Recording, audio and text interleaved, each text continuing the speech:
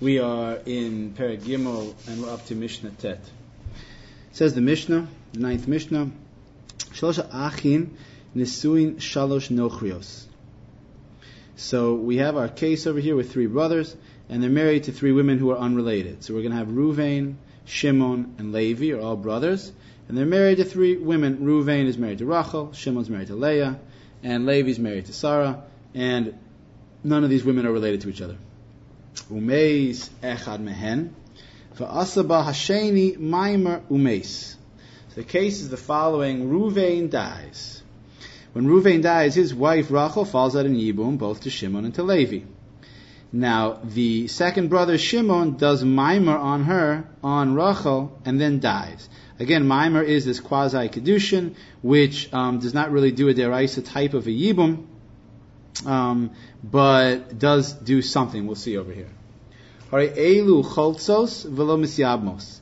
The din, says the Mishnah, is that these two women, after Shimon dies, and Shimon had a full wife in Leah and a maimer type of a wife in Rachel, both of these women should do chalitza and not yibum. Shene'emar umeis echad mehem yavam yavo aleya.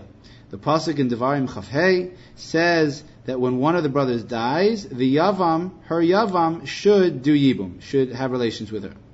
She'aleha zikas yavam echad, v'lo she'aleha zikas shnei yavamim.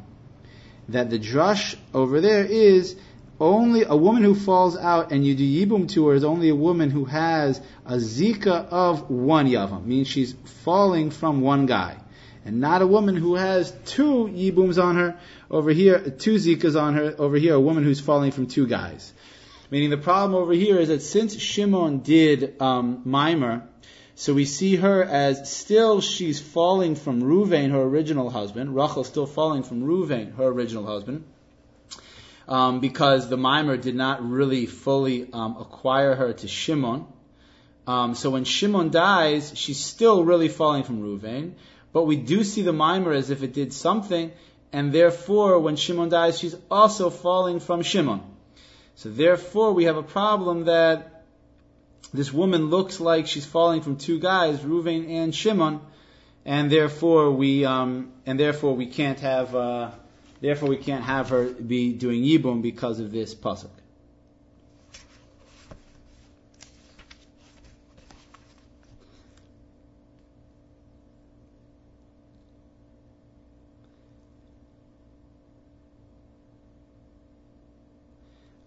It really is rabbinic over here in nature, this halacha. Since the rabbis instituted that there should be a maimer by a Yevama, and that this could happen, so they don't really want two Yevamos coming from one house to both be doing yibum. Meaning, deraisa, this woman, Rachel, is falling from Ruvain, and the woman Levi is falling from Shimon. But since the rabbis instituted maimer, it looks like Rachel and Leah are both falling from Shimon. Since deraisa, something has to happen to both of these women separately because they have two separate nefilas, two different fallings into yibum. But we don't want to do yibum to one and chalitza to one because it looks like you're doing a yibum to a woman who's falling from a guy who you already did chalitza from.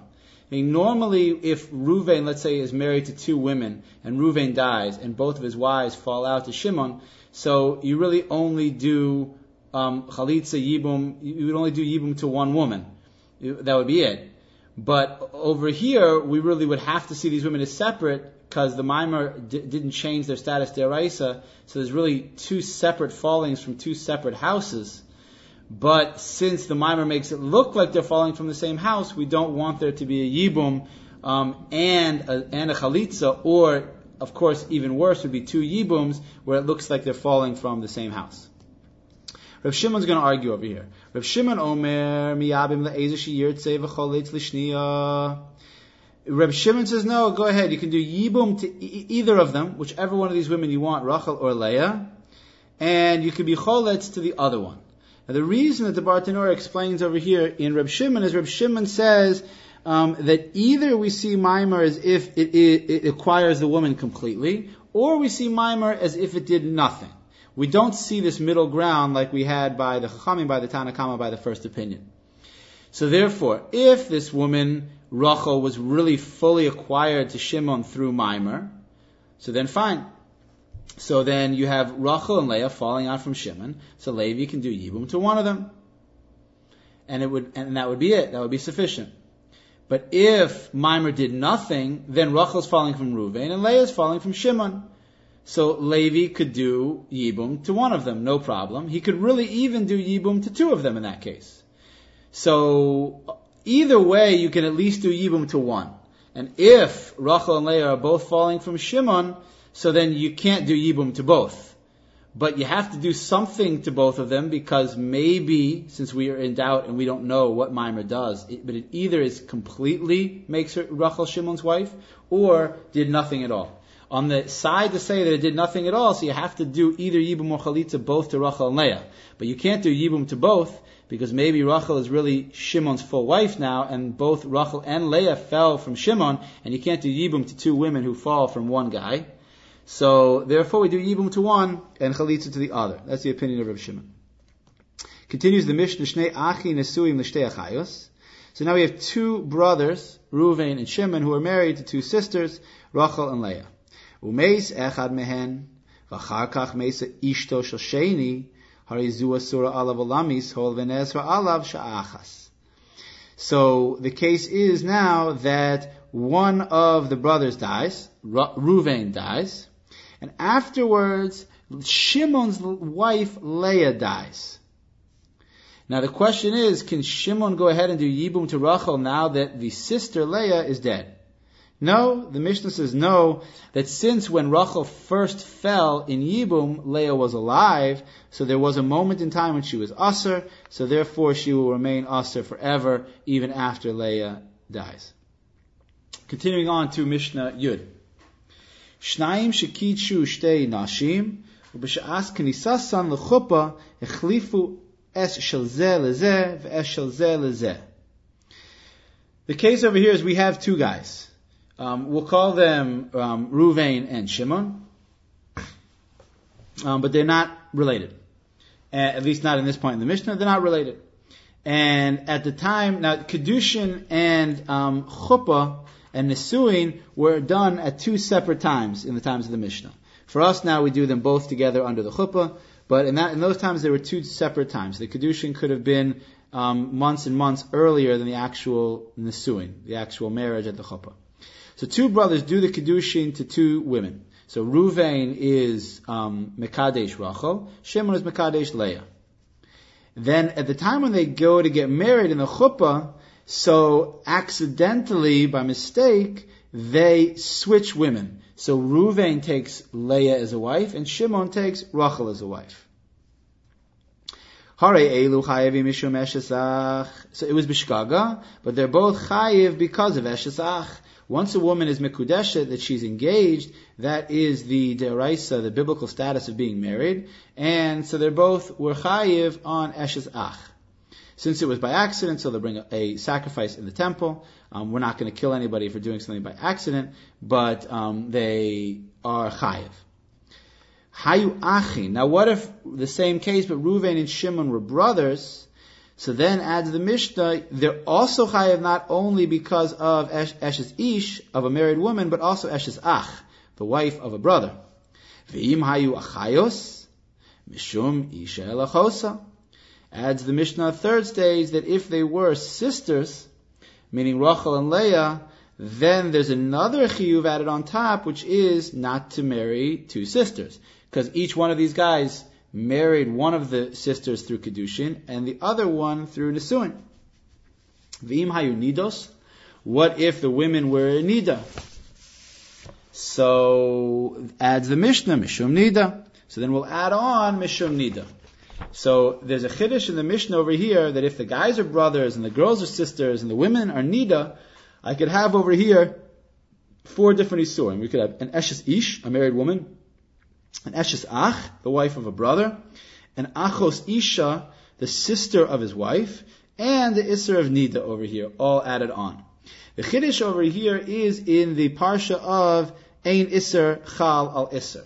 Normally we say that you can't be chayiv on 2 isurim. If something's aser, it doesn't become more aser.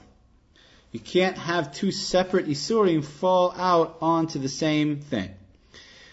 Over here, the chiddush is that this Tana, who wrote our Mishnah, holds that you only say ein isur halal isur, that you don't compile 2 isurim on top of each other, except when it's dealing with one of the following 3 cases, and those are bevas achas, when the 2 isurim come together at the same time, or be'isur kolal, or be'isur mosif. We're going to explain what isur kolal and isur mosif mean, but we see each of these 3 principles are come out in this Mishnah. So when Ruvain went and married Rachel, so she was an Eshes Ish. But if Ruvain and Shimon are brothers, so Rachel becomes Asur to Shimon because of Eshes Ish and because of Eshes Achiv at the same time. They're simultaneous. That's called Bavas Achas. So in that case, this Tana holds that yes, we would say 2 Isurim could compound and fall out and on top of each other. You could have both Isurim. The next level that the Mishnah adds is if the 2 women were sisters. So now again, when Ruvain marries Rachel, so that is going to Asur Shimon twice, once because of Eshes Ish, once because of Eshes Achiv. Then when Shimon goes and marries Leah, who's the sister of Rachel, since that marriage is going to is going to asur all of the other sisters who were Leah's sisters, not only Rachel, but let's say they have another sister named Sarah, it's going to also asur Sarah on Shimon. That's called an isur kolal. Meaning it is including more people.